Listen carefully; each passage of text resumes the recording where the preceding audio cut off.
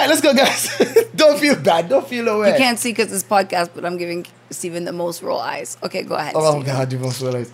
Sometimes I know exactly what you're going to say. Every single month, your bank account is overdrawn.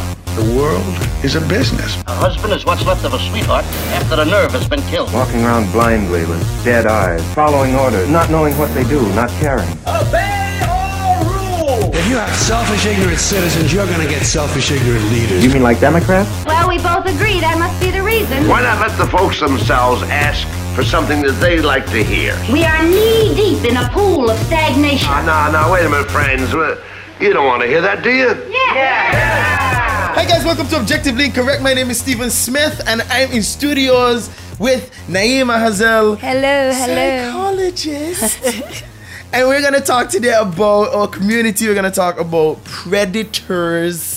Yes, sexual predators. Sexual predators. All right, but before we even get into all of that, we're going to do our fact or fiction. Naima is looking forward to this because she aced it the last time. Yeah, no, I got one wrong, and now Steven told me other people did better than me. I do not really like others to do better. Oh, my God. Let's see. I'm a chronic overachiever. Let's see. I think this one is a little challenging, but let's see what's up. I'm going to give you 5 statements, each of them. After each one, I'm going to ask if you think they're true or false. Yes. And you're going to tell me, and we're going to move on and see if you could get more than 3 right. Okay, I think you can, but let's go. Number 1, North Korea and Cuba are the only places you can't buy Coca-Cola. North Korea and Cuba are the only 2 places you can't buy Coca-Cola. True or false? I'm going to say that's true. It's 100% true. Mm-hmm. Did you look at this? You didn't. No, I just know Cuba, you can't get Coca-Cola And in North Cuba. Korea is a hell no. And North Korea was pretty much a hell nah. No, even China accepted Yeah. Coca-Cola. All right, number 2. China's strange, because if you go to Taiwan, there's some things you could do in Taiwan, but not in China. Yeah. Some things is strange. Anyways. But I mean, they're still in dispute because Taiwan. Yeah. Oh, yeah, we'll just leave that. That's it. All right, number 2. The entire world's population can fit inside Los Angeles. The entire world's population could fit inside Los Angeles. I'm going to True or have to false? say that is false. It's true. How?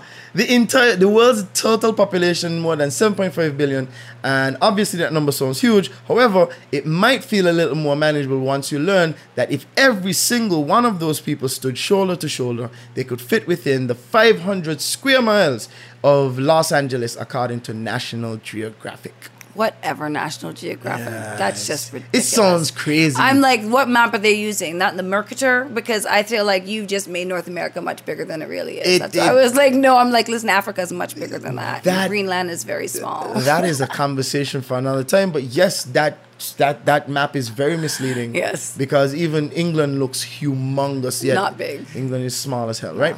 Number 3, Manhattan, New York City is the most densely populated island in the entire world. Manhattan, New York City I'm going to is say the that's most... true. It's false. What? It's false, Nay. It's not nearly true. They're not even in the top 10. No? No. Where's the most densely? You got to be China. No, it's not. The most densely populated island in the entire world is Islet Abri. Is a Caribbean island I'm doing terrible at this game today. It forms part of Haiti. It lies in the canal between Les Strait and is located north of some Ila Vachi Island.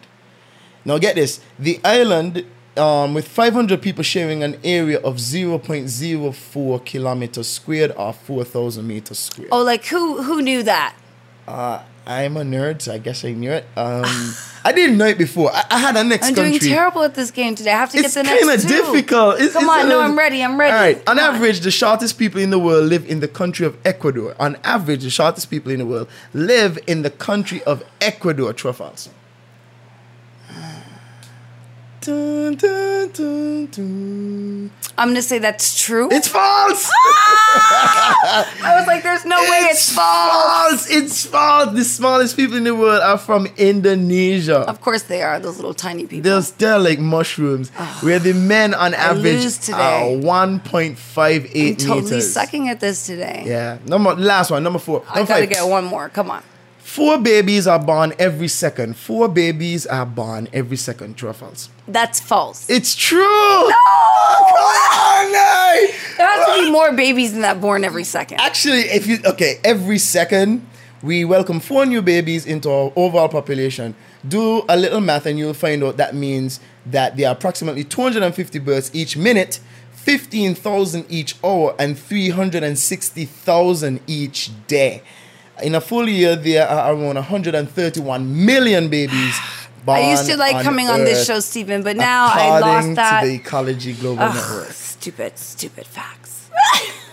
You see the thing is next time I'm mastering it. Next time on the vagina. It's on the so vagina, close. yeah. It's so close. Yes, next time you should do it on the vagina or on sexual reproductive. And that's the thing. Like last time we did it on psychology. So this one, and I banged that off. You banged it off. This general facts, like clearly not good at those. Nah, it's kind of misleading too. It's like it's misleading. It's okay. I'm gonna get it next time. You gotta give me some music facts, maybe, or like some sexual reproductive facts. You know, I could do that. You can ace them the 100. That's not gonna be challenging. You're not gonna learn anything. You're gonna be like, Stephen, I know all this crap. This is for your audience. This isn't for me. Whatever. Oh man, my question to you to try to open this up. Like, why do we have such difficulties with like facing this like predatory behavior like straight on? Like, why as a society we kind of like defend, the perpetrators? Like, why are we like that?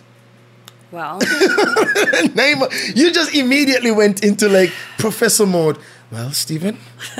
This answer might not. You might not like it. It's so many levels. Okay, well, we'll start with who you want to start with, the women or the men? Let's start with the women. Let's start at sexual harassment. Let's not delve into the jump into the deep end. Okay. Let's start at sexual harassment. Okay. So why do we accept sexual harassment? People don't even know they're being sexually harassed. Okay. So I walked down Fort Street and had somebody like make a comment on a mic on my vagina, like, what? Oh, it looks so fat from the back. I can see like that. And people laugh and you have to chuckle and you walk down the street. But really, why do we chuckle and walk down the street? Like the things that, the compliments that are given to women, like it's always about their sexuality. And that's something that we become accustomed to, especially when we don't get really any other kinds of compliments. So when you're not accustomed as a woman to getting compliments, especially as a young girl, and you've never received any compliments. You're not the most popular girl. Maybe you're not the prettiest girl in class. Other people get a lot more attention, and somebody starts to feed you some of these compliments that you think are compliments, but really are harassment. Yeah, this harassment. And you're like, and every little girl is like, ha, and nobody says, sweetie. Like, no, like that's not how boys talk. People are like, yeah, and they're telling the boys, yeah, that's what you do. That's how you talk to girls. Yeah, like, and that's what we're encouraging. So really, as a society, we encourage the behavior from very early in terms of how we, what we allow and what we permit in our space, and also how we ourselves see ourselves and how other people are allowed to treat us. But the thing is, like, if you're walking on the street and they say, hey, you look fat from the back. You know what I mean? Like, how could you respond to that? Because what are you supposed to say? You're supposed to say. Because and that's why the men think it's okay. Yeah, and it's weird because it's like, what do you like? It's both. It could be seen as incredibly embarrassing. Like if somebody says like, hey, you don't look from the back. Like it's like, especially if you're in a big social setting like Fort Street. I was on Fort Street and Central Street. It's embarrassing. It's almost like. We always talk about, and I think I said this before on the show, like we talk about the fight or flight response, but we don't talk about like the responses to things like friending, you know what I mean? Like you try to friend to make a situation less intense or to take it down a notch, or even the freeze. Yeah. Like I've experienced like giving a woman a compliment, of course, much further back in the day when like objectification was to me less understood to be problematic, right? And you're giving this young lady compliments and she's just like and she's completely frozen. Like she's like it's like this stutter, and you take that silence to mean that she's agreeing or she's fine, but that frozenness is out of fear. Yeah, and that we're not teaching our young girls negotiation skills, like how to negotiate for somebody to speak to you in a better way. Sometimes the easiest thing to do is to laugh it off, but also to correct it, like that. And that's what I did in the road. Like, boy, you're so stupid. Like, you're so stupid. Why would you? Anyways, oh, Miss Hazel, sorry. So like, I think that we have to, like, there's a certain amount of, even though it's frustrating, we have to come to a certain place of understanding that we have to start to communicate about it in a different way, because we clearly think it's okay. Yeah. And it's not okay. And a lot of, like, you said some key words when you were just speaking. You talked about friending, frozen, and you said frozen. Like, some men don't even realize that a lot of women's response to them is from harassment and abuse. So, you know, you touch your girlfriend and she shudders, you know. Like, she doesn't want you to touch her in certain places. She has a problem with intimacy, you know. And it's for men, too, because not just our girls that are being feeling that way. abused. It's also our men, you know, our young boy, our young man. Which never gets talked about, but we're going to talk about it today. We sure will. Today? But with the young with the young women and that response. So when you talk about fight or flight, it is like a response, and some of the women don't even know that's what they're responding to. Oh, snap. You know, so that's what I mean. It's so ingrained in you. You don't even know, like, why don't I like this man to touch me? And it could really be because some man inappropriately touched you. You know, some man, and generally it's some man that you trusted, which is also a very important thing for people to know in St. Kitts. It's generally somebody you know and you trust in St. Kitts, not like a stranger. Yeah. You know, so for that way.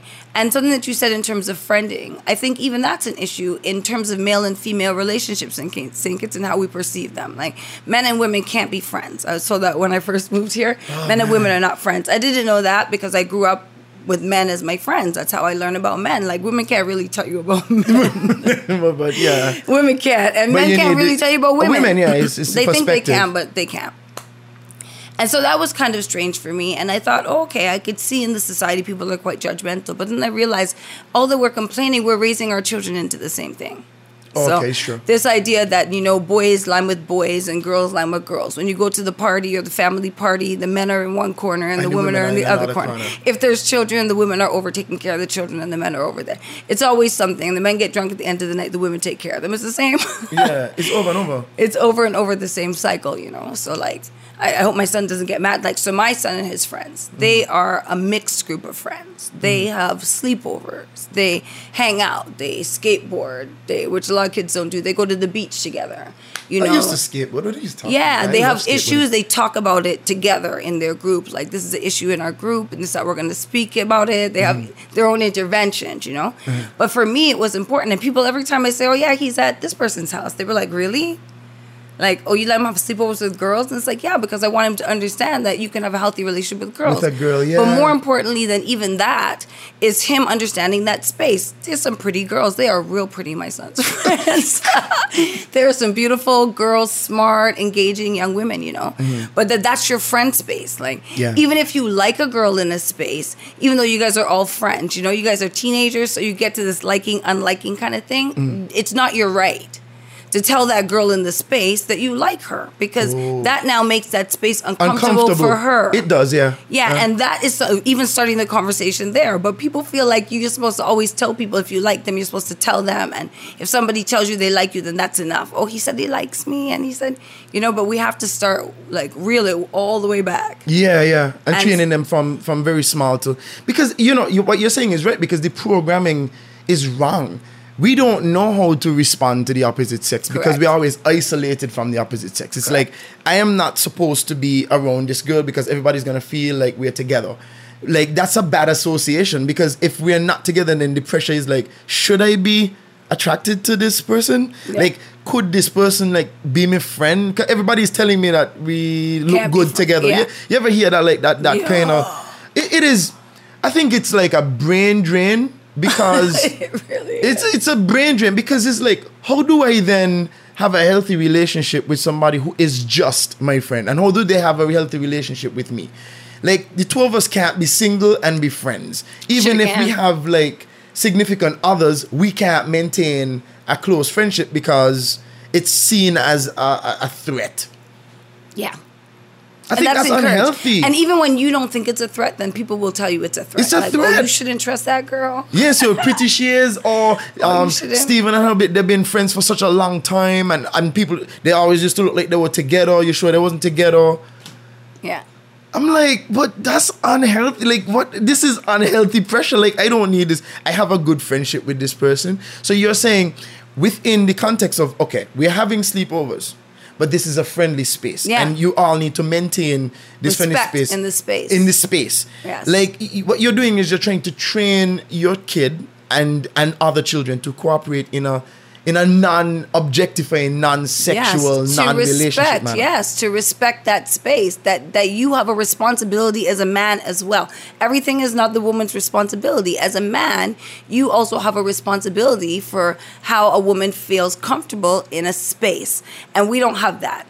Men here don't go out of their way to make a woman feel, to me, especially in a sexual environment, comfortable in a space. Oh, boy. Can you think of any situation in that kind of environment where a woman is made to feel comfortable? Not really. It's usually... If you go to a fete and you see women and they're walking up, then everybody has something to say. Or a man will see a woman walking up and feel that's an invitation. It's for him to just... Did I invite you to come and walk up behind me? Like, just because I'm bent over in 6:30, that didn't mean I asked you to come and be the wall behind my 6:30. That's true. But people feel like, oh, but she was dancing. And then the thing would be, oh, but she was dancing like that.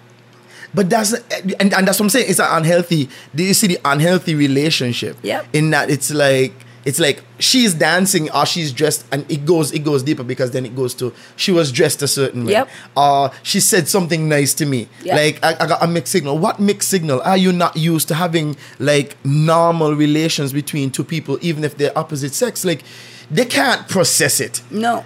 And it's weird because it's like. It's not that Sometimes, and when I say it's weird, it's because it has is weird, a but bounce back effect where some women feel pressured to allow that guy to be the wall to the 6:30. Yes. You know, and it's like we've created an environment where it's like there's so much social pressure. Like she's dancing however she wants, and this guy goes up behind her and she might not necessarily want to dance on him or anything, but it's like, stop, loosen up, you know, just relax. Like, because try not dancing and see you don't get some bad one.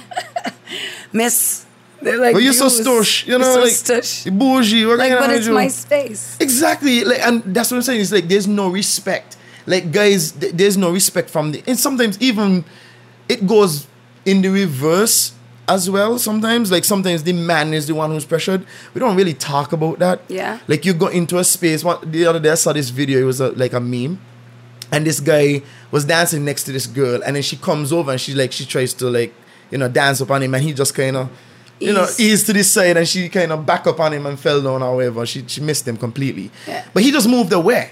Yeah. And it's like people made fun of him for that. Yeah, but like, why did he say he wanted the woman to wipe up on him? But did he say that he wanted her to be? Did he say he wanted that? So you see, it works. It's like this kind of this understanding. Like you're not supposed to turn a woman down. Like you're not supposed to have any standards. Concepts of manhood. Yeah, you're supposed to knock down everything. Yeah. And you know, actually, and we train them to knock down everything. So like even we raise up our boys and our young men, and then they become old men. Yeah, they become old men. To court. So courting is a big thing. Like men will teach other men how to court. Yeah. And women don't even teach men how to court. But they'll try. But men will teach other men how to court, and that's it. Like, there's nobody really teaches men how to relate once they're in the relationship, right? How they're appropriately supposed to relate with women. So then when we say the men are always having all these other relationships, because they're excellent at courting. So when the relationships get so difficult, then the relationship gets difficult, they just start doing the thing that's comfortable for them, courting. They're excellent at courting. They achieve it. They're like, men, you know, you're out there in the wild, you do the hunt, you catch the prey. And then they're like, okay, I had the prey for a bit. Okay, I got to go out there and do it again, because that's what they're great. That's what men do. Like, they're men. So like that's just it. But we're not teaching them to relate to each other. And a lot, going back to our main topic, a lot of it goes back to the ways that we treat each other and mistreat each other in the society, and the respect and the disrespect that we don't ask for and that we accept.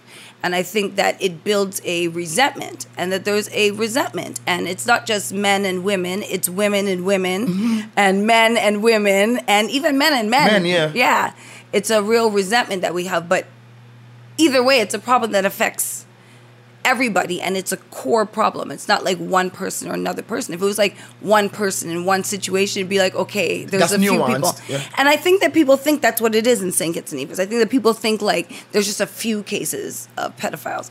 But when like any new pedophile comes out, like any new, and I'm going to use the word pedophile because like if you prey on young people, young women, young men, even though there's no law, I was going to say, okay, but if you prey, even though you can expand the British law, I'm going to hear that common law argument, but if you prey on them, then you're a predator. Yeah, sure. And generally, it's people in positions of control and power over these young people's lives.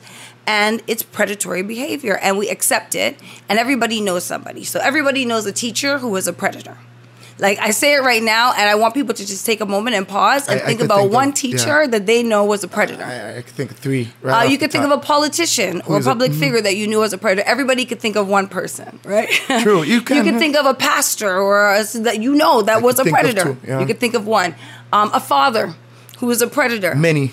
Listen, everybody knows a predator, a lawyer, a doctor. Like everybody knows a sexual predator, a lawyer, a doctor in all elements of society, and everybody knows somebody.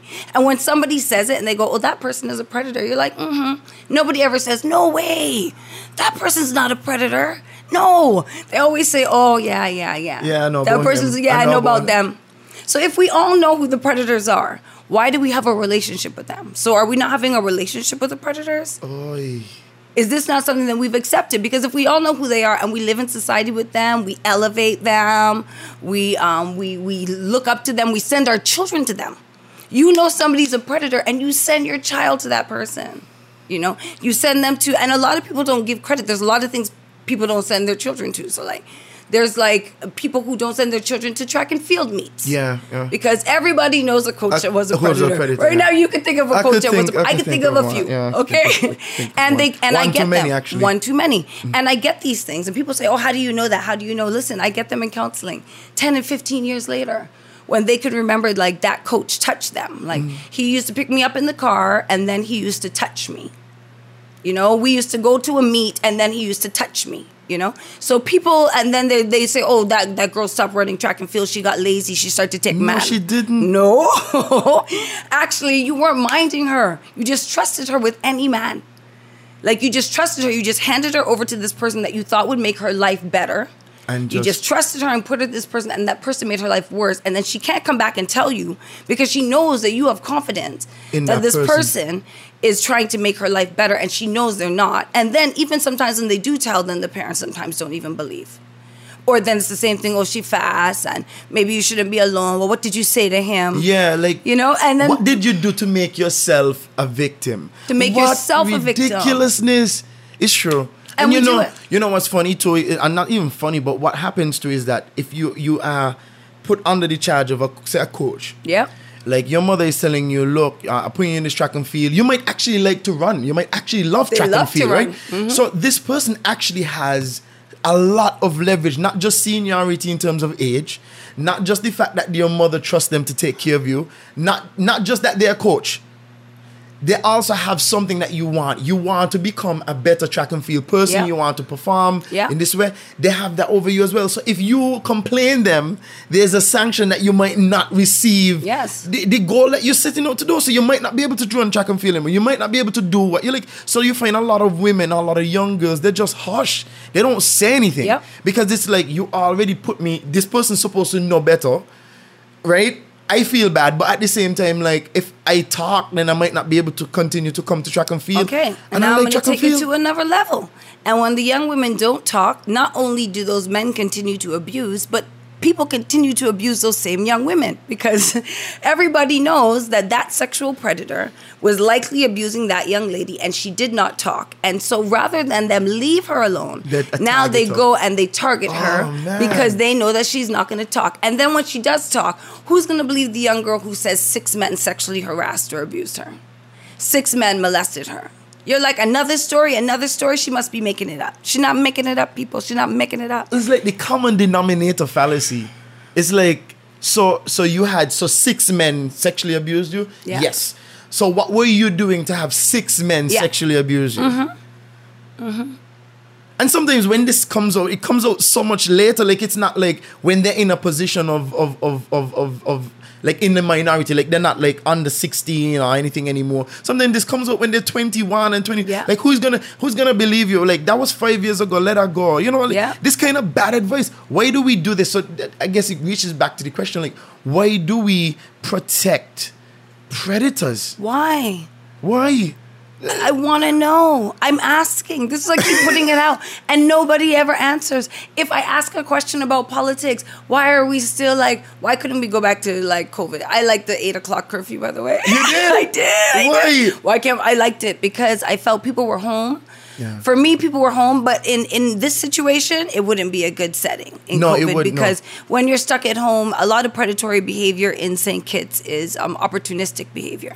So people who become predators who are maybe we're not predators but have an opportunity. Yeah. So like the stepdaughter is in the house, you know, or the niece is in the house, or the friend's daughter is in the house, yeah. you know, or the son is there, or you're babysitting the son, or you know something. So a lot of opportunistic, you know, sexual predatory behavior here. And so COVID really exemplifies that because people were stuck in the spaces together. Yeah. But at the same time, I liked, you know, that was just me. So you liked it for you personally, For me not personally. necessarily for the situation. No, not for the situation. No, because for families that are not at a point of dysfunction, it could be a good setting for you to reestablish your family boundaries and your connections and really get a chance to communicate. And also, even in this situation, parents who are not paying attention, it gave you a chance to see because predators cannot hide their predatory behavior. They can't hide it. It's like they can't hide their predatory behavior. So even though they might try, they wear the mask. It's not going to hold up for You very can't long. hold up the mask forever, you know? So if you're really paying attention, you'll see predatory behavior. And also in families, when you see predatory behavior to one of your children, you should expect that the predatory behavior can be happening to another of your children.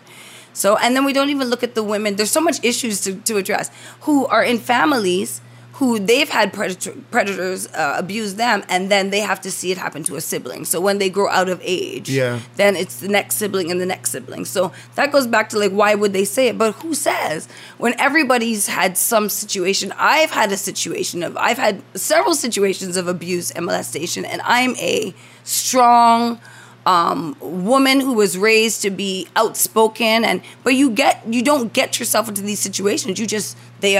You don't expect them to happen, you know, and generally it's happened anytime it's a trusting situation. You know, when you put yourself in a situation that with somebody that you trust, and then we wonder why we don't trust each other, you know? So like it's so many different connections that people don't see how one thing connects to another thing. But it's all connected. I know of one situation where this young lady, she has two younger sisters, and the stepfather was abusing her. And what she thought is that eventually, like she convinced herself that he would grow out of it. That the older he got, that he would like get over it. So after a while, it became less frequent for her. Yes, I meant he moved on. Because he's moved on. So she thought, okay, well, I could take it. And this is what we convinced ourselves. I could take it. I've lived through it. I'm fine. I'm gonna be fine. That's it exactly. Only to realize that he's been molesting two of her younger sisters. Yeah. And at the same time, they are living in a house that he has his name in. Yeah. So it's like this difficult sort of push and pull. You don't want... By the way, there is law to protect you from that, by the way. Could you say it? Because I there are laws. The domestic violence laws are there to protect you from that. So in a situation like that, she can apply for him to leave her in that home. Oh, wow. That's in our law, in our domestic violence law. We have very advanced domestic violence law. We had it really first in the region. And that is one of the things I know is outlined in the law. So, like, you can apply for that order. Men think, oh, I'm going to put you out, and they use it in financially abusive situations. Yeah. Wow, this is great. Like, there is laws, you know. Why don't the people enforce the laws? Why don't we have our own sexual offenses legislation? Like, why isn't that its own thing? Like, we have it in the law, but don't we have our own sexual offenses legislation? Why do we just follow the common law? Why don't we have our own? Why isn't that a priority for us here in St. Kitts and Nevis? It needs to be, because, I mean, even in this situation, the kids have been home since March, right? Yep. And we're looking at this extended period of time in basically one place. I mean, I'm not saying they're not leaving now, but they're not going to. It's not like they're going to school where they have like a ton of eyes on them or anything like that. They're generally at home most of the times. Your parents are still going out to work, which means you're home by yourself. That's correct. Like with the cousin, the uncle, pigs. all kind of people coming through the house. Sometimes there's houses, people don't even realize people live sometimes 10 people in a house, 8 people in a house, 11 people in a house. You know? Okay. I've had cases when I was a counselor of children in a bed being abused in the same bed. As the mother's sleeping in the bed, the children are being abused in the bed. Like, it's a problem.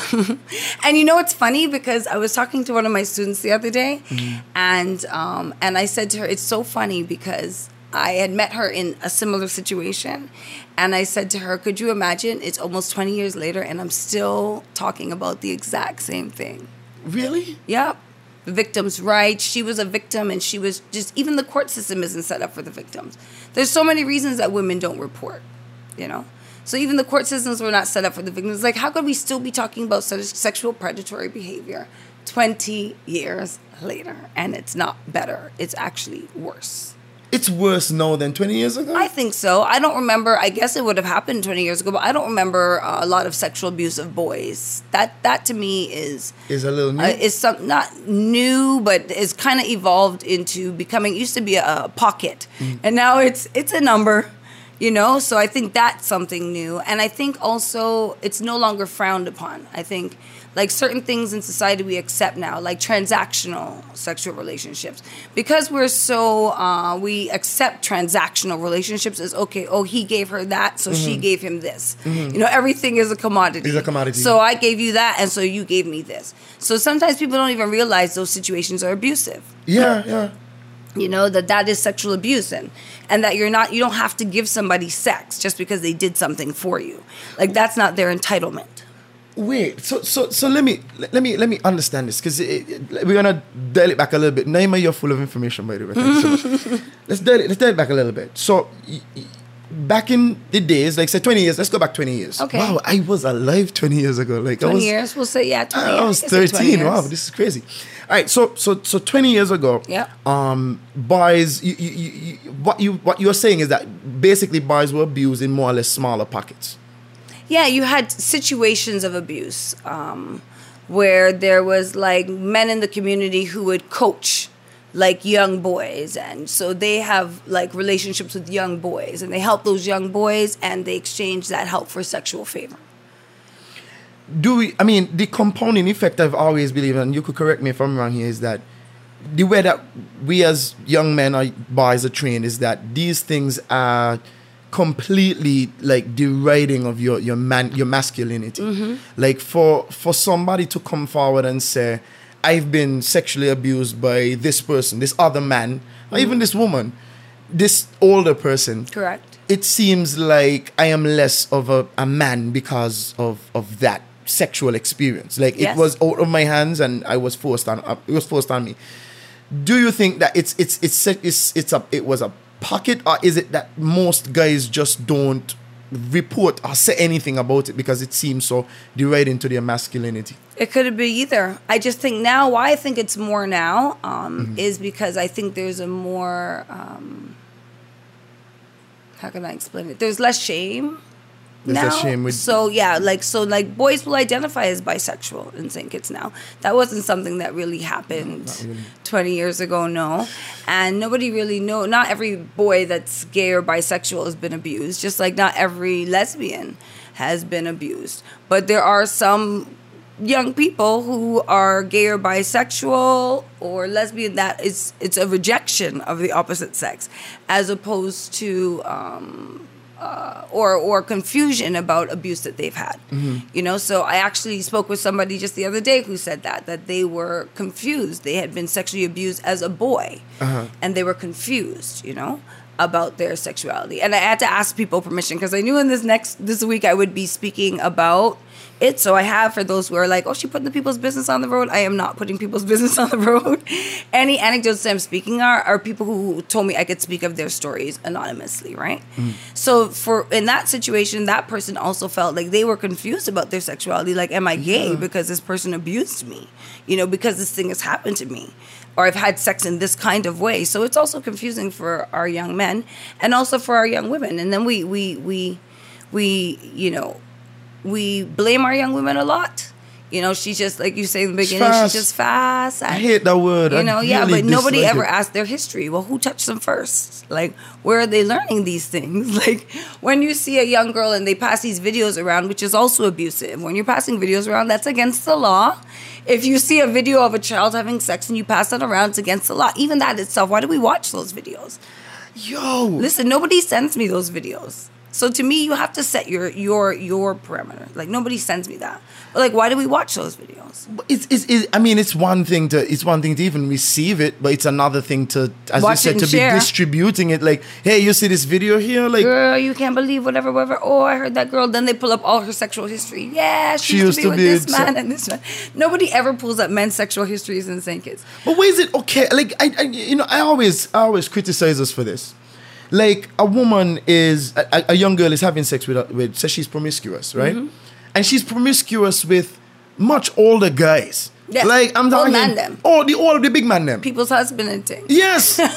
Like, why is it that we, like, I always ask the question, why is it that she is the predator, or seen as the predator in this situation? How could she be? How? Like, she is a child. Yeah. Like, this guy is having sex with an underage girl. Like, there's no two ways about this. There's no, oh, she is fast. No, she is a victim. She is prey. Yeah. Somebody is preying on a 15, 14, 13, 12, 10, 9, 8, 7. 12 is lunch. Remember, we used to believe a lot of foolishness. And like, I grew up in the 90s where it's like, I don't know, like objectification and so it was just like, this is like the art of the dead. Like, we didn't even know that what we were doing was hurting people. We thought like she liked it. Like, I always wonder about women in the Caribbean when we hear that Me Too movement, right? I always think like we must be like, we need our own movement. Like, she too, her too, me all too. Of like, us. All of us. All of we should be our movement. All of we too.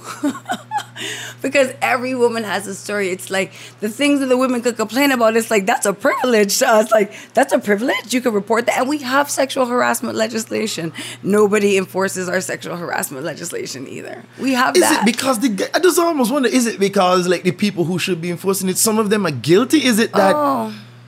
Okay, there we go. That's the nail. I'll tell you, I'm gonna say his name too. DPP Travers Sinanan. Remember DPP Sinanan? I don't know if I remember. We had him a while ago. He went home in a blaze of glory? Of fury. I don't know, either one.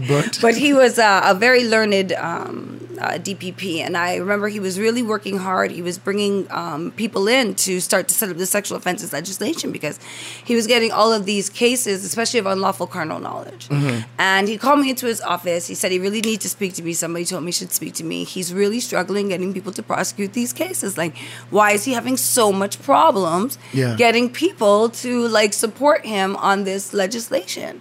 And I was like, well, who's going to support you? Like, that's like if you're a Christian, like, who's going to throw the first stone?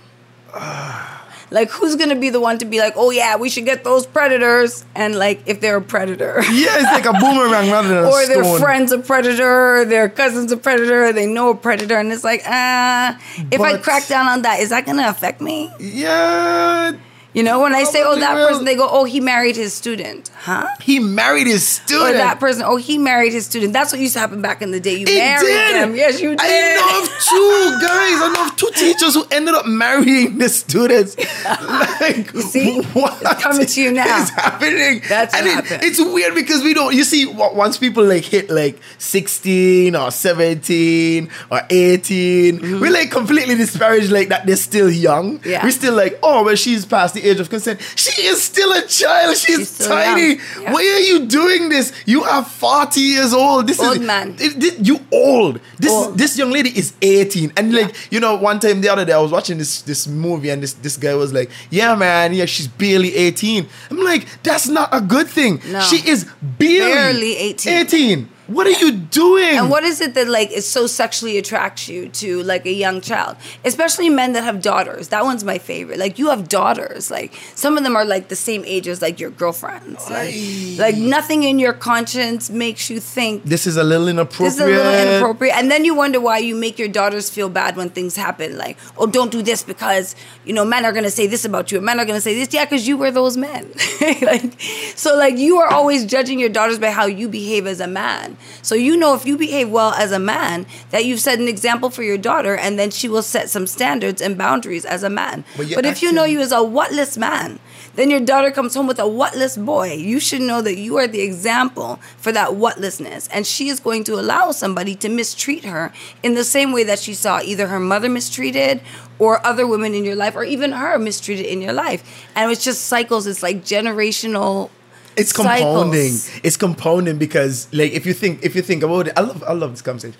If you think about it, if he is doing these ridiculous things, like he is objectifying women, he's having sex with minors, he's doing all this stuff, he's gonna try to like, listen, you as my daughter, you can't do this, and this. Yeah. He's not saying it because he identifies anything wrong with her, any No. flaws in it. He's doing it because this is who I am, Yes. and I am trying to like stop you from going to people like me. So I'm trying to stop you from being around people like myself.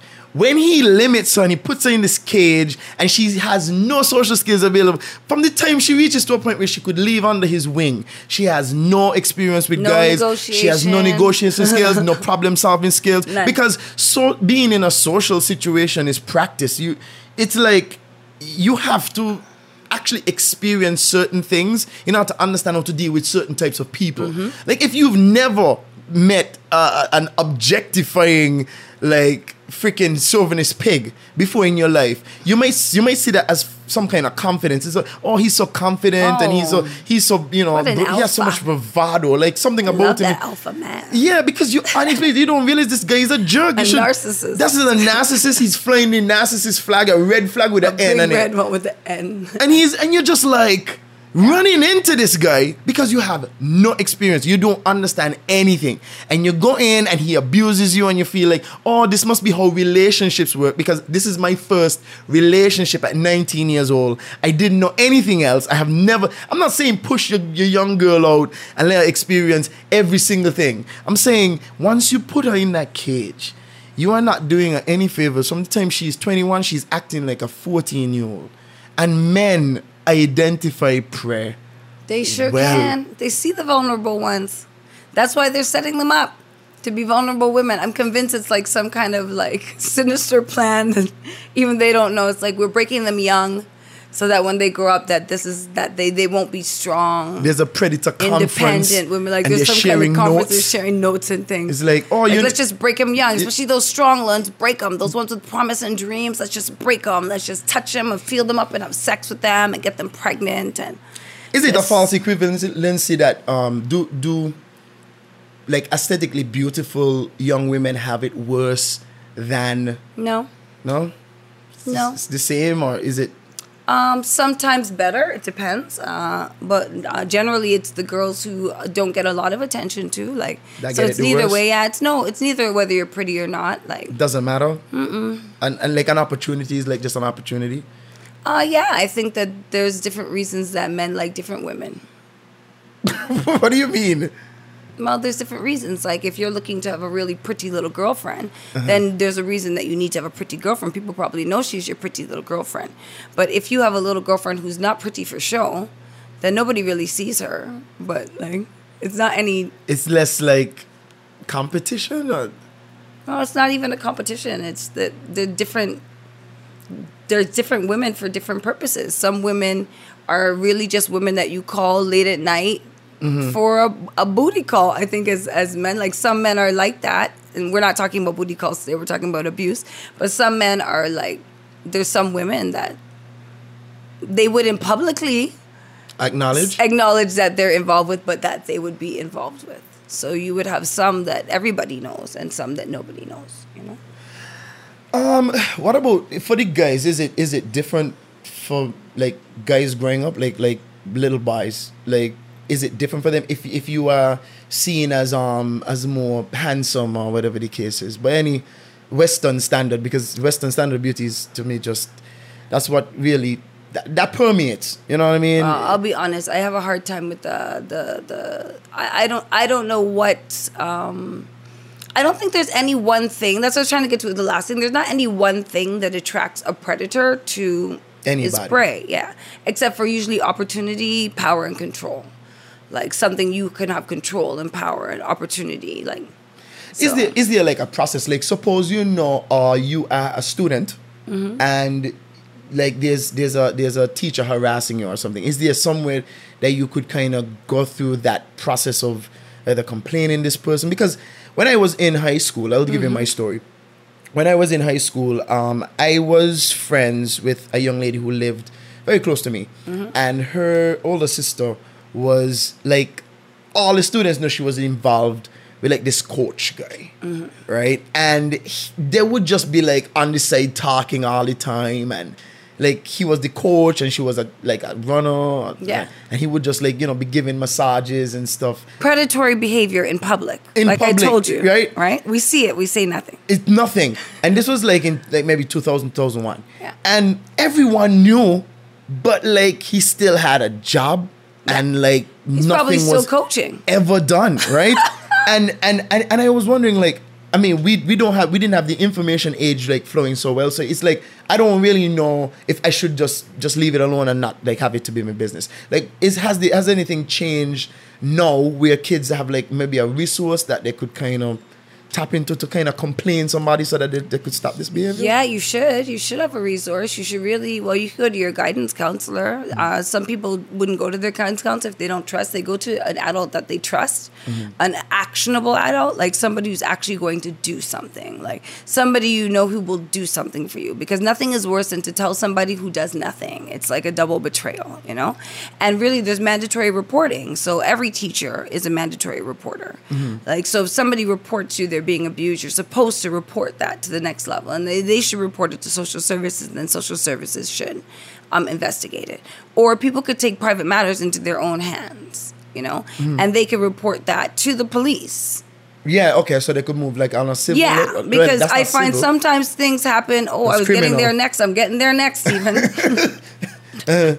I'm getting there next, because that's what I think we need to start doing. I'm interested in some legal minds actually sharing their ideas for it, but and you could also just go straight to the police. Like, you don't have to go through the school. You can make a complaint. If you're even a person, you can go to the police, you know, and go to somebody you trust. You know, because like I've even heard complaints against police officers over the last 20 years. Yeah, I have. And I had a situation once where I had a student who reported a police officer actually sexually abusing her and holding her by gunpoint and sexually abusing her and then dropping her to her job and not wanting to report it. And I took it to, and nothing ever happened. And when I took it, one of the police officers actually went and called the young lady and told her that it probably wouldn't be in her best interest for her to pursue this case against him. And he was literally like driving by her house and threatening her. And she was like, you know what? I'm just going to let it go. She didn't even want to tell her parent. You know, so these things are really happening. Like, where do you go to? Like, I'm not saying all police do that, but like I said to you earlier, it's in every facet of society. So when the people that you're supposed to trust and the people that are supposed to protect you are actually the ones causing the harm, then where do you go for protection?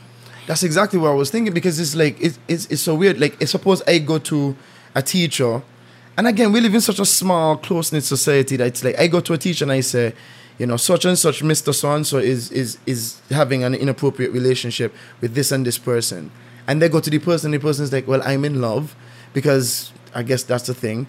They're in love. They don't want to. Still end up in court. Huh? Even when they're in love, they still end up in court. They just never want to testify. They don't want to testify. Like how do you, as a third party, I'm looking on and I'm seeing something happening, And the person who is involved with it, the person who is the victim, this person is the one suffering for this. Well, I mean, we could suffer too, because if he loses interest in her, I mean, he has a whole school to choose from. Yeah. But we are looking at this and we're saying, look, such and such is being abused, but the person is saying, I'm not being abused, I am fine. No, that's not happening. Then it kind of ends there. He doesn't face any prosecution. He doesn't face anything. Like, that's the society we live in. If it's in every facet, it's really sort of disheartening. Because what do we do? I could complain this person and nothing happens. And then I get a child and I go to school and is Mr. So-and-so in school. Yeah. And I'm like, well, his statute of limitations, I guess, is gone now, because the person didn't want to testify then. They probably won't want to testify now. Yeah, but even that, person. And we need to make it easier. So then why don't we make it, then as a society, then we have to show that that's a priority. But we're not showing that that's a priority. So nobody makes it a priority, right? If that was a political issue in the last election, it would have been a priority, But who's going to make that a priority?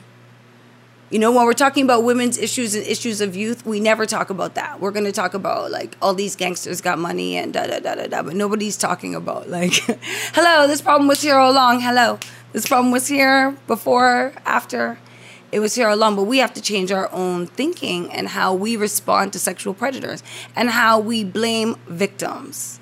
We have to stop the victim blaming. And it starts with each individual person being conscious of the fact that they're victim blaming. So when somebody gets their butt, I can say it because of podcast, their ass beat. Yeah, sure. Like in a bus. I'm not calling out who out there has supported that, but you're not supposed to say, oh, she deserved it because she aggravated the man. Oh, man, that's crazy. That is some backwards, it's not right thinking. And you need to look at yourself and think about why you as an individual think like that. Like, what is it that influenced you to believe that that kind of thing is okay? And as individuals, and then remember that there are other individuals like that individual that believe that. And why do you believe that that is okay? And as a society, it's because we all say it's okay, because nobody is actually standing up or against it. Nobody reports the predator that they know. Like, nobody reports the predator that they know. They don't want to get in the business. They don't want anybody to come interview them. Like, our young people are everybody's business. We're everybody's business. And until we start to tackle it and we stop accepting it in our society through our thoughts, through money, when you're victim's parents and you take money, like, and people will say, oh, and my favorite for the money is the blame on the victim. So, oh, her mother took money, so she doesn't get, so she shouldn't get any resolution, so she shouldn't get any peace. Yeah, it's weird. So she shouldn't get, she shouldn't get any justice because her mother took money. Like, then you're preying on people's poverty, and then it encourages people to abuse young people who they know are poor. Like, when we enforce that. So for me, yes, Stephen, I think we have to start taking it to the courts. And when we take it to the courts and that doesn't work, suing them civilly. Because I feel like if we start to sue people civilly, even if that case doesn't come through, everything's going in that deposition. Everything is going in that deposition. All that business is in the deposition, which is in the public record. Mm-hmm. So I think that from my perspective, I'm looking That's how for to shine lane. Yeah, I'm looking for any legal representatives who are willing to do those cases pro bono for young women and young men who would like to sue their abusers. Because I think that there has to be something that makes us say stop. And I find people don't like shame. Mm-hmm, they don't want people to know, but we're keeping their secrets. We're keeping their shame for what? Start to sue them. Go ahead, sue them. I have a client who is being sued by a man right now that sexually harassed her. She's being sued by somebody I don't even want to warm it up. She's being sued by a man who harassed her and gave her money, and now he wants the money back. Actually, that's a pretty common thing, so I could say. What? Yes, it's a pretty common thing. Because, so she didn't give up any vagina. Mm-hmm. So there was no sex involved, but he had harassed her and harassed her and harassed her. So when she got to a need, she went to this person that had been harassing her, thinking, okay, he'll help her because he's shown an interest to her, even if it was making her uncomfortable. Mm-hmm. Right? She didn't have any relations with him. And, of course, the money was given to her. Mm-hmm. It was a gift. But when she didn't have any relations with her, the next thing she heard was she was being sued to get the money back. On what grounds could you possibly have? he's going to say that he gave it to her as a gift and she didn't pay him back. And because there's so much you shame. don't pay back a gift. So I'm like, listen, let's do it. Like, let's just go to court. Write it all in the deposition. Like, write down all the ways. Write down exactly Because what the prostitution relationship. is still illegal, right? It's not prostitution. She didn't have any relationship. No, with as him. in, but if he's eliciting for prostitution, like Soliciting for prostitution, would it be a gray area? It would be a gray area. If it was Magistrate Malalu, I miss you so, Magistrate Malalu, she would have said, listen, if you're trying to take from the Harry Bank, oh my and you pay the God. money, I do miss you, Magistrate Malalu. You really have the best. Like, they need to write a book of Magistrate Malalu's quotes. They don't respect that enough. But she didn't even give. So sometimes that happens. The men don't get the relationship they want, or they don't get what they want from the relationship. And then everybody's like, oh, but she took this. Oh, but she took the house. Oh, but he bought her that car. Oh, but like, she thought he gave it to her, and then now he came back to take it back, which is a double violation because you're actually somebody who's abused her before. And now you're like abusing her through the court system. Like, it's like you got no conscience. You know? And really, she's keeping your secret and your shame because there's no reason that she doesn't have to tell people what you did to her. So that's what I encourage them. Write it down in your deposition. Go ahead. Pay back that money if you want to pay back that money, or challenge it in court if you want to challenge it, but you put everything in the public record so that people will know it's not like you just took money from this man. Let's hurt your reputation versus... Yeah, so that maybe not wanting your reputation hurt, then that we would encourage people to behave better and to treat each other better. Because obviously just asking it, that's not happening. No, but there's almost no repercussions. No. Like if you're gonna abuse somebody and nothing is gonna happen, you're not gonna face any wrath. Your reputation is still gonna be sterling. You're still gonna be the doctor, the lawyer. You're still gonna be the policeman who gets to just do. Like it's almost like you get all the benefits and none of the drawbacks. Correct. It's ridiculous. Like I can't believe somebody would sue somebody for not getting vagina. I feel it's... Oh, come on. Just I know there's some women out there laughing right now. They're like, oh, come on now. You must know. Come on, Steven. Like you must know there's a guy. And they would go mash up their reputation. Even when they don't take it to court, they would just mash up their reputation. I gave her this, and she just take money, and she this, and she that, and she whore. Yeah. You know? She's a whore because she wasn't whoring for you. Yeah. Or even when you got it, like, what do you mean? Like, you gave her the money. Like, like since you're into transactional sex, that was the transaction, and that means that transaction is over. The thing is, unfortunately, I always see transactional sex. I see it a little predatory. I'm not knocking anybody. It is predatory. When I say a little, in that, like, if you are even if you're an adult, who are the victims of transactional sex? The person giving up the vagina. And what is the general thing that a person who would engage in transactional sex needs? Money. So that means you are picking on poor somebody who women, is less, who are less than and vulnerable and need.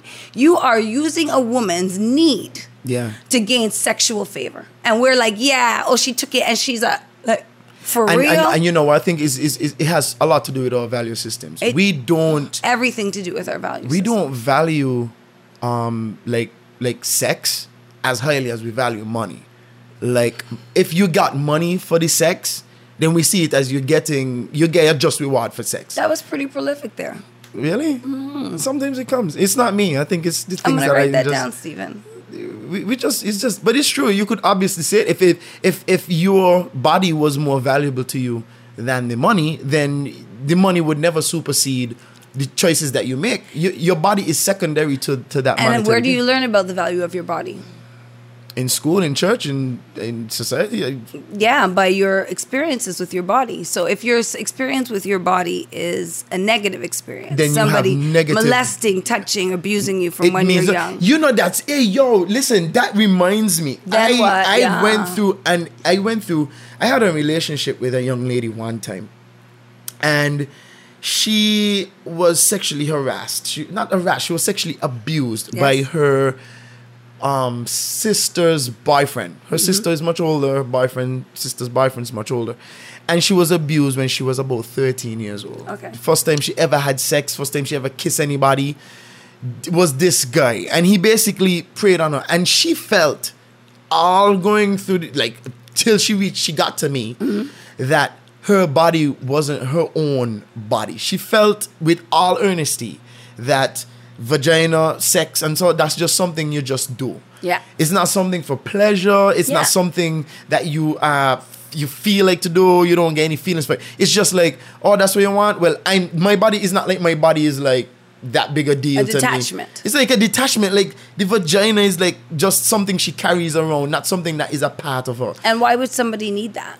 To do that? Detachment. Because if you had the attachment, you have to face the trauma. Correct. Like you would have to face the fact that you were, as a human being, devalued by another human being. That's correct. Also, think about when you're in that act. People don't think about that. When you're in that act, if you've never been sexually abused or if you've ever been sexually abused, sometimes it's just a frozenness. Like you're in that act. There is a detachment because you detach yourself. Like you're not in that act. I'm not here. This is not happening to me. So when you have that kind of detachment, then you can't be surprised when later they still have that detachment because that's how they manage to cope, you know? And even in a loving relationship, like how... I mean, what happens when you've never received love? How do you know how to receive love? How? But it's so much problems. It's so much like complications. It's so much dread. It's so much trauma because it's like you grow up, you get married. That young lady, I think she's married, but she grew up, she got married. Mm-hmm. Like, how do you reconcile when I'm already married? I've never liked sex. I've never liked it. It's never been something that made me feel anywhere. But yet, my husband, of course, wants to have sex. And I just don't feel like it anymore. You know what I mean? Like, I've given and it's nothing for me. Like, how much, like, you have to literally face this on a daily basis now that I just have to either, like, suck it up and do it or just, like, I'm not going to do it and just probably face, dysfunction in my relationship. Go to therapy. You could go to therapy too. Yeah, people could go to therapy. But a lot of people, even therapy has like a negative connotation. The other day I was talking to somebody and they were like, in the therapy, in that therapy thing. I was like, you're not into the therapy thing? Yeah, like getting help. Like, you're not into getting help at all? Like, you're just going to man this through? Yeah. It's going to man it out. Yeah, man, I'll talk to my girl about it. Is your girl a therapist? Yeah. Is she like, has she been trained? Is she objective? She can. And she's not. She loves you. She's just gonna try to do what she feels is gonna make you feel better. You're not gonna face any real trauma here. Mm-hmm. I'm not saying certain relationships aren't great. You could talk things out. Yeah, but if you know you have more trauma. If you have trauma, like if you have underlying issues and it's affecting your life, it's causing your life to be in dysfunction, you need a therapy. You need somebody that's gonna help you for real. Like Stephen, I tell you all the time, I'm a therapist. I go to therapy. People always say, don't say it, Naima, don't say it. Of course you should go to therapy. Every therapist should go to therapy. Everybody needs to deal with their self-care. Do people think that therapists have never had trauma? Of course we've had trauma. I just told you that I've been sexually abused, so I know trauma. Mm-hmm. Every time somebody comes to me with sexual abuse, am I supposed to trigger? No, no. No, so I too have to go to therapy. Every time we act outside of ourselves. Mm-hmm. So in a sexual relationship, when people always ask like, oh, how will you know? How will you know? You know? If you see somebody acting and their behavior seems outside of their response. You know, if you as yourself are responding to something and it seems a bit extra, like you're doing the most in this response. Like, why are you so upset over this simple thing? Like, why did that little thing that happened aggravate you? Start to figure out why that's triggering you. Like, what would it be that happened there that would make that trigger me? Yeah. So like, you have to start, and that's a good reason to go to a therapist, to find out what your triggers are, the things that make you act outside of yourself.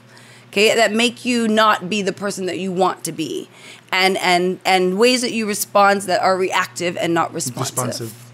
Like you're not responding with equal force or equal. And what you're saying before is a great example, because look at the conflicts now that creates in our relationships and our marriages, right? Mm-hmm. So then you're in a marriage with a man and you don't want to have sex with him.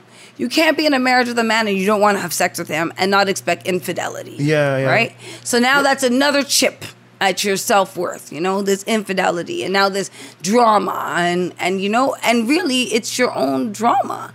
Like we have to go and deal with our drama, things that people did to us, not that we did to ourselves. And you have to get to a point where you see that is something that was done to me, not that I did. for that to come upon me. But then it's still your responsibility to deal with it. It's Yeah. kind of like, it sounds unfair when you think about it. But it's life. It's life, yeah. Like somebody hit you with a stick, but yet you have to put a Band-Aid on. You know, like Yeah. they're not going to stick around. Even if they tell you they're sorry, that's not going to help. That's not going to fix you. Yeah. It's not going to help you to get over that. It's really difficult because even something you just said, like you're talking about, if you're not going to have sex or you're not going to have a beneficial or a healthy sexual relationship with your married partner or with your partner in general, like it's going to create a pathway to infidelity, right? It does. Right? It really does. It creates it's a problem. It's a problem. Like even in that, it's like it's almost like the expectation, not necessarily. It's the expectation. It's like if I don't have sex with him, like he's going to go out and have sex with other people. No, That's abusive. But yeah, it's abusive. But then look at what is happening to the person who is refusing to have sex. You're now in a state of consistent insecurity. You feel like even if your partner hasn't committed any infidelity, in your mind, because you're not committing, I guess, what he wants or what she wants, because it goes both ways. Some men don't have sex with their wives. It's like an expectation. You are having sex with somebody else. I am insecure. And it creates a whole lot of fury, a whole lot of frustration. He's frustrated. You're frustrated because you feel like he's walking out on you or whatever the case. You don't have any proof, but you feel like he's walking out on you. And he's like, what the hell am I doing here? I'm not happy. Everything makes me mad because I'm sexually frustrated. Yeah. And it's just this loop of dysfunction and resentment and regret. And it's like, what am I doing here? And she's like, what are you doing here? What am I doing here? Like, you just want me to have sex with you. And when you start to see it as a cycle in your life, then it's time for you to see somebody. Yes, you need a therapist. You need to seek help. When you see the issue, like you don't like something or he doesn't like, but you're right, the expectations are great. And the expectation, we have a different expectation for sex than intimacy. Because if you had intimacy with your partner, then she could tell you why she doesn't like to be touched that way. Yeah. If we took the time, I told you we only do courtship, not relationships. Relationships. Intimacy is developed in relationships when you build a foundation of trust and communication. But if you don't really have a foundation of trust, then you can't be intimate. And if you're not intimate, why would you tell that person your secrets?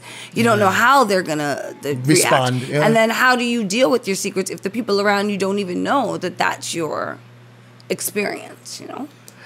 Dude! Sorry to call you dude. I don't mind. I call you girl all the time. Girl! It's just, it blows my mind because what you're saying is 100% true.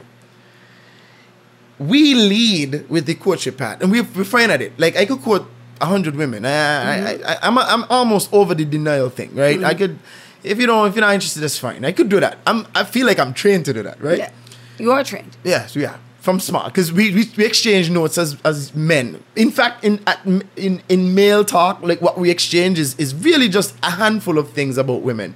Who we checking on the side, who we sexing up. And doing, plausibly filthy things with. And who is willing.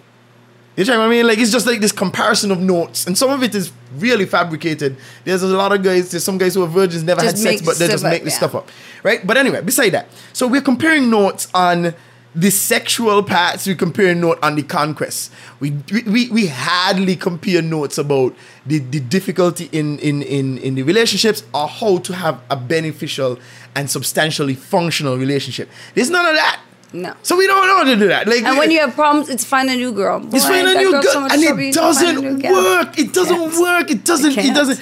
So what you're saying is courtship, no intimacy. Sex, no intimacy. Like, we don't lead the relationship with talking about our secrets or talking about what makes us vulnerable or what is a deal breaker, what is our red flags. What's wrong with me? Not even about the sex. Not even. You don't even have enough intimacy to talk about negotiating condoms. Nothing. How you feel about pregnancy. Nothing. How you even like sex. Nothing. How you like to be touched. Nothing. It's just like supposed to be. And it's like there's this big disqualifier if it's not like super great the first time. Like, you know, like a man is going in there and he's like, I don't know these buttons. No, you do not. You don't know You anything. know nothing. This is a woman. This new is woman. a completely different person. With all her baggage. And this is where I think the fallacy comes in, where like guys are convinced like the more sex with more people you have, the better you are at sex. And that is a complete fabrication.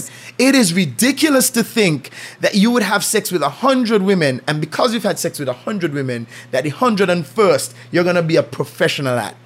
That woman is a completely different beast. And it goes for the opposite for men as well. What you were doing with this guy has nothing to do. This is a completely unique set of skills here. This person might not like anything that you were doing before. Might not like it rough, might not like it slow, might not look to be touched like that, might like it, you know, shorter bursts, longer bursts, in public, not in public. Don't like to be touched, don't like to be kissed, don't like PDA, loves PDA. This is a completely different person. So again, it's a fallacy. You are not becoming a professional at sex in general by having sex with a lot of people. No, you're just breaking up all the systems. You're breaking up all the families. I'm breaking up all the women. You're just breaking up the women. That's all you're doing. Like, this is like a life. It's almost like, I feel like, if we led with the intimacy and not lead with the sex, like try to find somebody who you could feel comfortably enough to be your real self around. Like that should be who you're trying to get to. But you know, when women find those men, they don't even know that's what they're trying to get to sometimes. Like they're like, oh, I got this guy, but he's just so nice. You know? Woman! Oh, he's just so, you know, it's the truth. And you know, you've heard it. Oh, I met this guy, but he's just so nice. And then you just stick him in the friend zone. And so you just put him in the friend zone. I was like, no, that's the one. That's the one. You're supposed to build the foundation. Build the foundation. Don't go for the hottest one. I used to tell my students all the time, go with the walkable one. If he's walkable. It's a walkable. If you can walk down the street with him and you don't feel embarrassed, that's good. But the hottest boy is going to give you 100 bites. You're just going to get 100 bites because he has so much options. And the men here are also not good at negotiating no. I can't believe that men always want to sleep with every woman that wants to sleep with them. Oh, man. And they also don't say no. Because, they don't say no either, right? So, it's something else. It's something else. I'll tell you, I'll be honest. I'll be a little vulnerable. I'll say that most of my life, right, I honestly thought that when it comes to women, like, looking at a woman or being with a woman was more to do with self, like validation of myself. Like it's like I could get that girl. That's general. It's generally how I felt about it. And when that is your modus operandi, cheating is easy. Yeah. Because it's not like you are thinking about hurting somebody. You're just thinking about yourself. You're just thinking about validating yourself. Like, yeah, I'm good like that. Like I am the one. Like I am a man. I'm a man because I could hold on these 2 relationships at once. But the older I got, like, and I think maybe this is, I don't want to say it's recently, but I've had the ability to say no, like, and actually mean it. Not say no and like, I'm just saying no to kind of egg on this person or trying to like build up some like some reserved energy. Oh, it's so exhausting. It is very exhausting. I'm not trying to like cushion this person's fault. I'm just like, look, I'm in a relationship and I'm fine. I'm sorry if I gave you a bad energy. I didn't mean to mislead you or anything. I was just being nice. Like I thought you were nice and I'm just being nice to you. Yeah. I'm not interested in anything that you have to offer sexually. I'm not interested in relationship with you. I love my girlfriend and I'm fine. Right? Like recently it's just been like, I don't know what's going on in like 2019, 2020, but just a few girls is like, you know, I really like you. I think you're nice. And I'm like, yeah, I told you I have a girlfriend, right? Yeah, you did, but you know, I still find it. Yeah, but I don't appreciate this line of. I like this line of disrespectful. I don't like this line of conversation that we're having. I think it's your motives are really not good for what I want. Like, I don't mind being your friend, but if this is what you call friendship, I'm not interested. Like, I'm good. I'm okay. I love my girl. I want to put my energy here. I want to put my investment here. No, not you. And it's just like, the first time I did it, it felt weird. It felt weird. It felt like This girl's gonna run off and say Steven doesn't Yeah, like he's girls. a little fat. Yeah, you know, I'm sorry to say, like, he's a little anti-man, you know what I mean? Like, Yeah. but at the same time, it's like, I don't care. I don't care. Like, I don't. What do you have to prove to that? I have nothing to prove to you. I don't care what you think about me. But like, when people get their own sense of self-awareness, then, you know. But what do you have to prove? You're at a different place of self-awareness. Most men still don't know they don't have anything to prove. Like, you don't have to, so you don't have to go with that girl. Like, you don't have to prove it. But they're like, wait, stripping is you talking? Of course I'm going to go with that girl. Like, okay. Did you feel better? no, you don't. You've had 8 girls now, and the one girl at home is always crying. Every time you go home, she crying. She want to know where you're, like, it's so much drama. But you said a few things there with the niceness when it comes to it. That same thing when you said with the niceness, you're nice to women. That's another thing. When I was saying we don't even know how to receive it. No. So even as a woman, and the men don't know how to receive it. So I'm nice. You know me, Steven. Of course, yeah. I'm nice. I'm nice with everybody. I'm flirty, I'm laughy, I'm nice all the time. Men misinterpret it all the time. They think like because I'm a nice person, like there's a free passport to my vagina. There's not a pass. It's not a pass to my vagina. Because I sat down and had a conversation with you, like because I giggled and you were funny and you said something I thought was funny and you said, oh, we should meet for lunch today. And I said, yeah, sure. That wasn't like a invitation. Like, it wasn't like an invitation. Like I don't expect you like to think that you and me are dead together. Or like and now that you owe me something, or I asked you to do something for me and you did it for me, so now you owe me something, you know. And I always hear women saying it, you know, the niceness. So people always misinterpret niceness, and the men also start to believe that when they're nice, that they're entitled. You know, so there's like an entitlement. Like I did this nice thing for you, so I'm entitled to this thing, and you have to change the dialogue. Yeah, you do. Right? So when we started making it, they told me I couldn't have friends, male friends in St. Kitts. I don't care what anybody says. I make friends with the men in St. Kitts that nobody really is friends with. That everybody's like, oh, he does ride that one, he doesn't ride. I don't even care. If you're going to chat me, go ahead and chat me. Those are my friends, okay? And I make the friends with them because they respect me. And they respect me because I created a space. So if you create a space and you say, listen, if you want to be in my space because you appreciate all these other things about me, I'm not offering this thing. Yeah. Like, if you want that thing and it's more important than the other things I offer you in our friendship, then you're just going to have to go along. Like, you can't be in this space. So I find that my male friends are delicate with me in not intruding. Like, I find they're very careful about not breaching their space. Because I will be like, oh, that was my boy. And then you breach the space and I'd be like, done. Like, I didn't see you. But then that has to be okay, though. Yeah. That has to be okay. And I think sometimes you have to come to a place where it's okay if I don't have a good relationship with this person. Like, it's okay if you're not my friend. Yes. Like, it's okay if we don't talk. Right. It's okay if you're not able to come inside my house. It's okay. It's fine. And it's also okay if you didn't get it right the first time. The next time you could do better. Yes. So, like, I'm not saying every single time I got it right. Like, sometimes I got blindsided. I was like, oh, he wasn't joking like that. What? He Like, really I wasn't expecting. is I'd be like, after why this. did you think this was acceptable? Like, I've had some really predatory things happen to me in St. Kitts and Nevis. I won't lie. But, like, I really have. And I thought, I grew up, you know, I came here when I was a teenager. And I had already had predatory things happen to me coming here as a teenager because that happened so a lot of my youth. But since I've come and lived here all these years, you know, I feel like I've had some real predatory behavior. Oh my God. And there's creepy things. And people are out there and they don't think about it. Like, you're thinking, oh, we just mean men who abuse you. No, like, men who will show you porn. Like, did I ask to see that porn? Like, when you took out your phone, oh, look at this. Did I say to you, like, I wanted to see porn? Like, is that what we were just talking about? Because it's out the blue. We were watching a music video and now it's porn. Even things like a dick pic. Did I ask for your dick pic? Like, did I say I wanted to see what your penis looked like? It was like, hey, oh, I had something I wanted to talk to you about. Cool. Here's my digits. And then the next thing you're going to send me is a picture of your penis. Did I invite that? Or want to tell me about all the things you always wanted to do to me? Did I ask you about all the things that you always wanted to do to me? Did I give you a signal that sexually I'm frustrated? Was it me smile? Was it me laugh? Yeah. Or oh, you know you're by yourself. You must be lonely. No, I'm not. I'm fine. I'm good. No, I'm not lonely. No, I'm not. No, I don't need you either. You don't need to be a hero for me. I don't need it. You know, and the thing is, it's funny because, like, but it's not for free. Because after freeness is penis. Exactly. That's the I put up. After freeness comes what? And nobody could guess. And Nadia said penis. After freeness is penis. After the hero, after the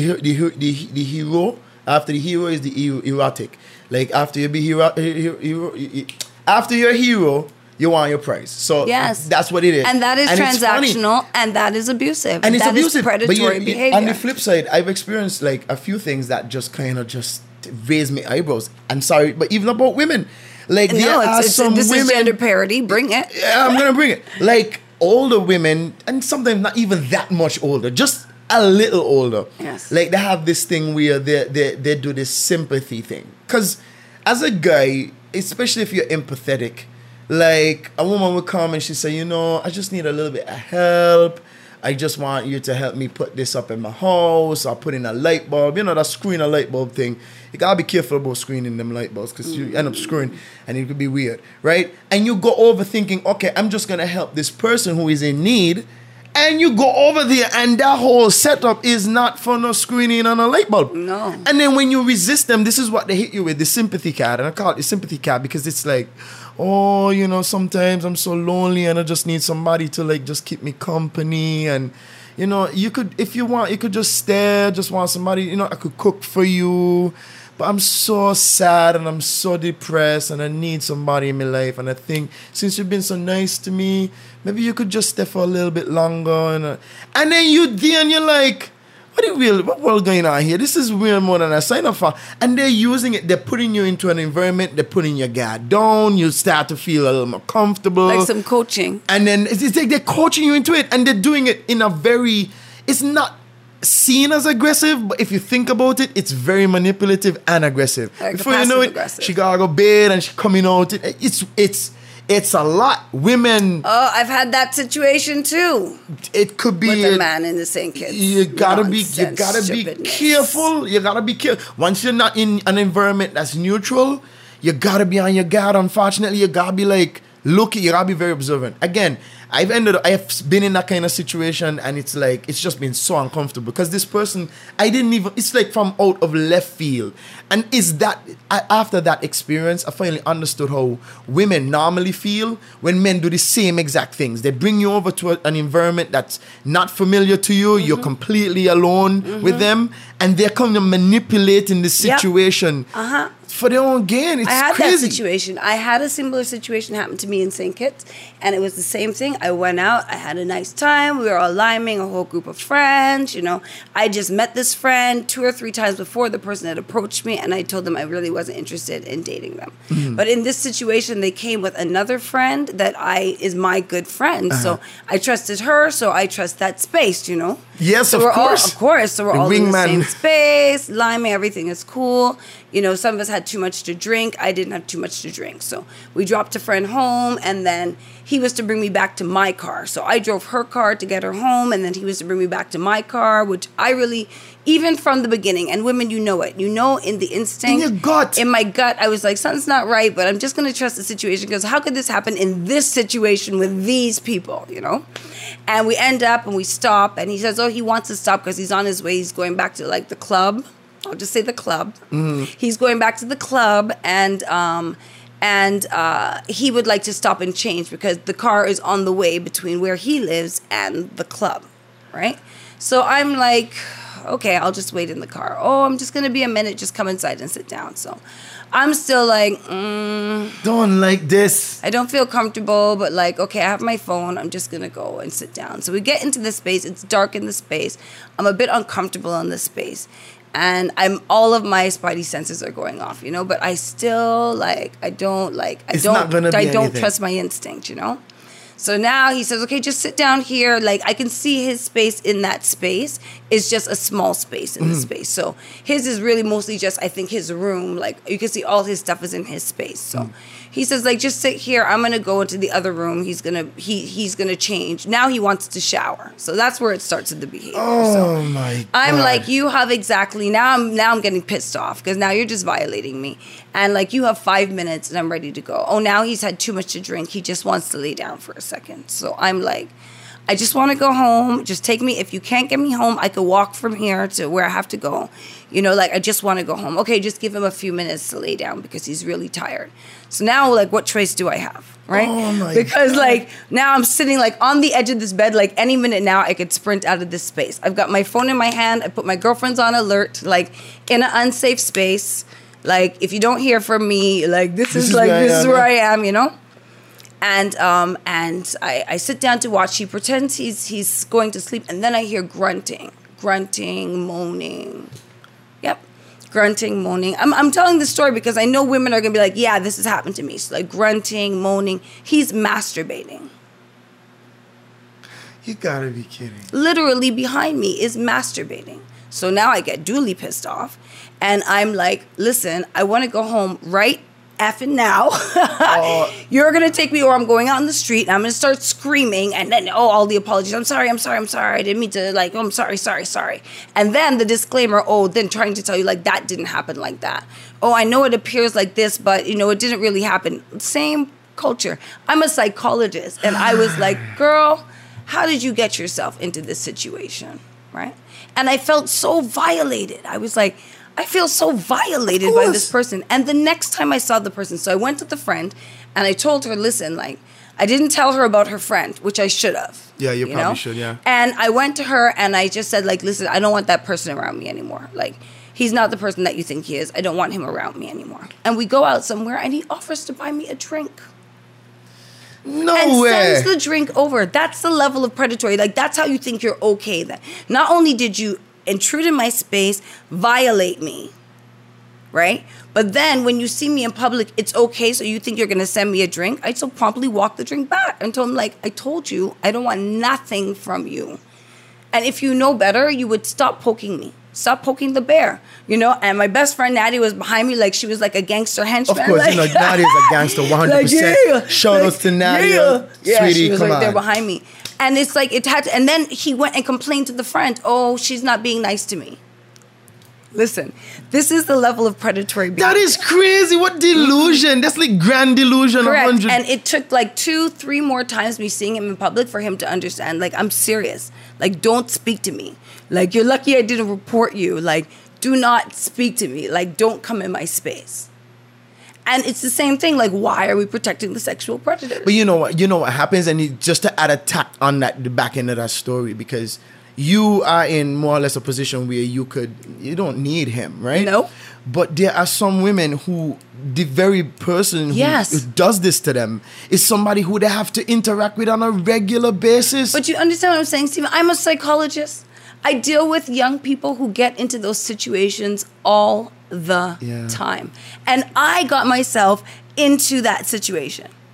If I couldn't negotiate for myself, and I was frightened in the situation, and I know better as a psychologist, and this didn't happen that long ago, less than 5 years. Oh my God. So, and I'm an adult, and it was difficult for me in that situation. So I don't want women to feel like I'm out here speaking like you're the victim and you should know better. No, we don't know better.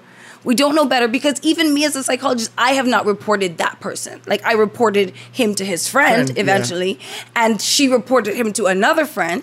But like, really, nothing's happened to that person. No. And for the level that he did that to me at, and the comfort he had with it, that means you do that all the time. Yeah, and nobody just rejects that. So, like, I'm like, we don't report it. Like, we don't report it. But why are we keeping the secret? Is it that we think people aren't going to believe us? Shame? Or is it shame? Is it that we don't want to upset the apple cart? Because for me, like, why didn't I report it? Yeah, he's a Christian. It happened to me. I've been not sexually assaulted, but I've been harassed. But I never reported it. I just said, like, whatever. No, you're a man, so nobody would expect you to report it. Nobody would expect you to report it. And for me, it's also a certain level of shame. For me, it's like we're wearing their shame. Like, I'm wearing, like, it's my own shame. I should have made a better decision. I knew better than to go. But it's not, and this is exactly. And I'm telling you, yes. And I'm a psychologist. Exactly. This is what I'm telling you. We are really doing it ourselves. And that's why I had to, like, even when I went to finally tell my friends, like, I was so ashamed. And the shame for me was like, you know better. But the thing is it about, and this is where it comes to a situation. It's not real. It's not real. You're making. No, I know it's not my shame. Yeah, it's shame. not.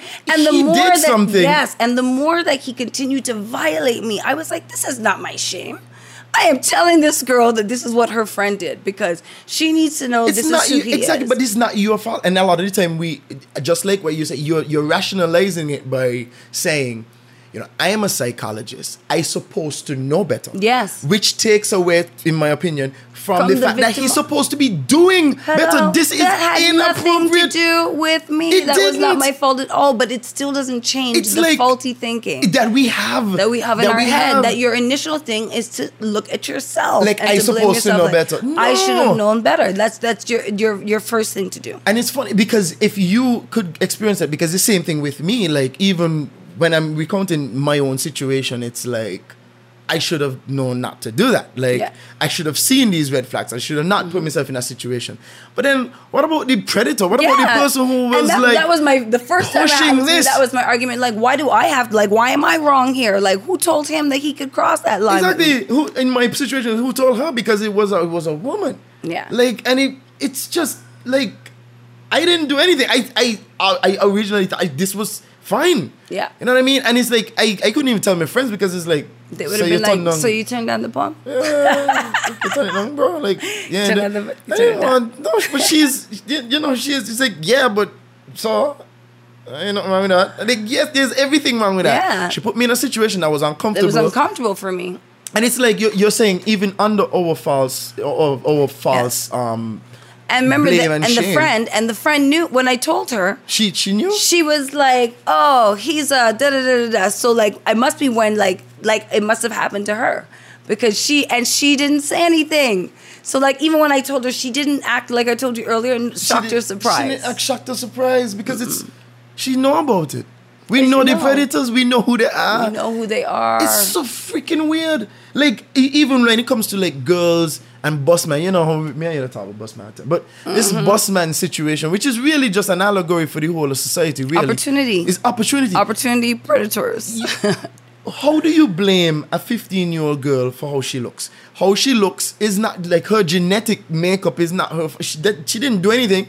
She just was born. Like, that's just and who she is. And she has no trans, so a busman is convenient. And my busman convenient.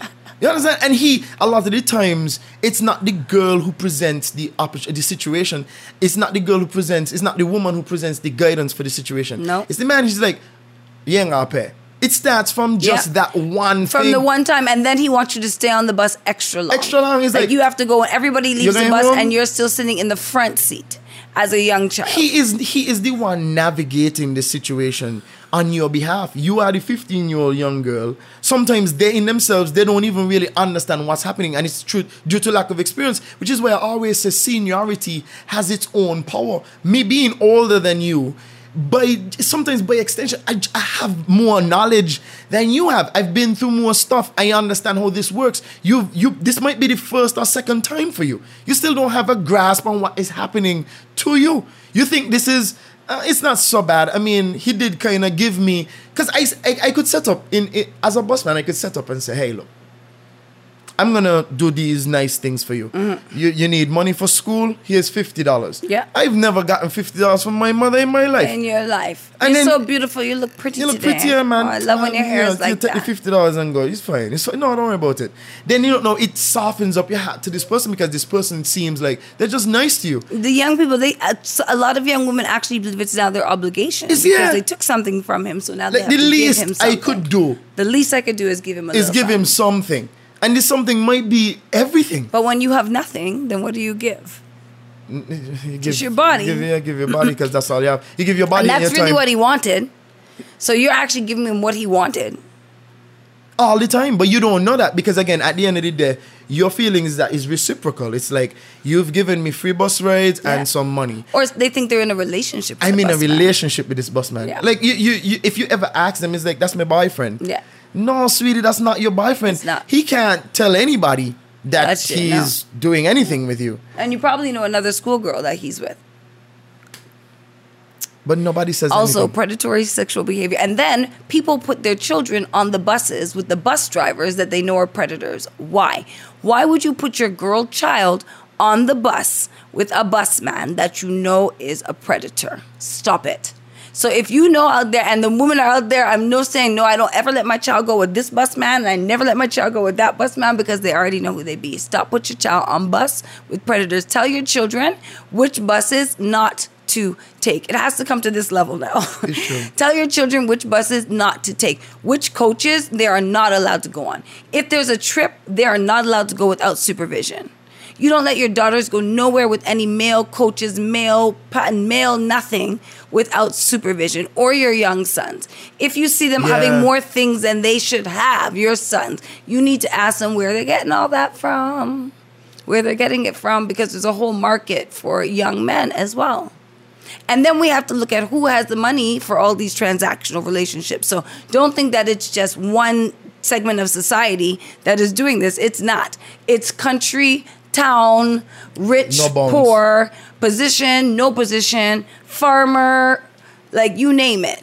It's no bounds. It's an equal opportunity abusive society. But then the barrier for entry for those is so low too. Yes, but mostly it is people who are in positions of control and power. And I think that's one of the reasons that we don't report predatory behavior, because we're afraid of the repercussions from the persons who are in control and in power. And when the people in control and in power are telling you that that is okay, then we have to say that is not okay. And we have to advocate for ourselves. Because it's in nobody's best interest for sexual predatory behavior to run rampant in St. Kitts. It's obviously in somebody's interest right now, but it's not in our interest to allow it to continue. It really isn't. It's just a cycle. Oh man, Naima, changes one person at a time. We since last year we were supposed to do a vagina economics episode. Oh, we have to do a vagina economics. We're always economics. touching on it. The last time we did touch on it, but we never went into it because vagina. Well, you know, it's COVID. Vagina economics is all turned upside on its head now. And it's not supposed to be because it's COVID. It is. You do realize how counterproductive that could be? It's COVID. It's turned up on its head because men don't have as much money. How do you manage multiple families when you don't have as much money? You could barely manage your own home. Yeah. You had a job and now you have no job. So your side chick ain't got no money. You ain't got no money. Nobody got no money. The vagina economics, so it's less money. People are in the house with their actual partners. They can't get out of the house and go be by their other partners.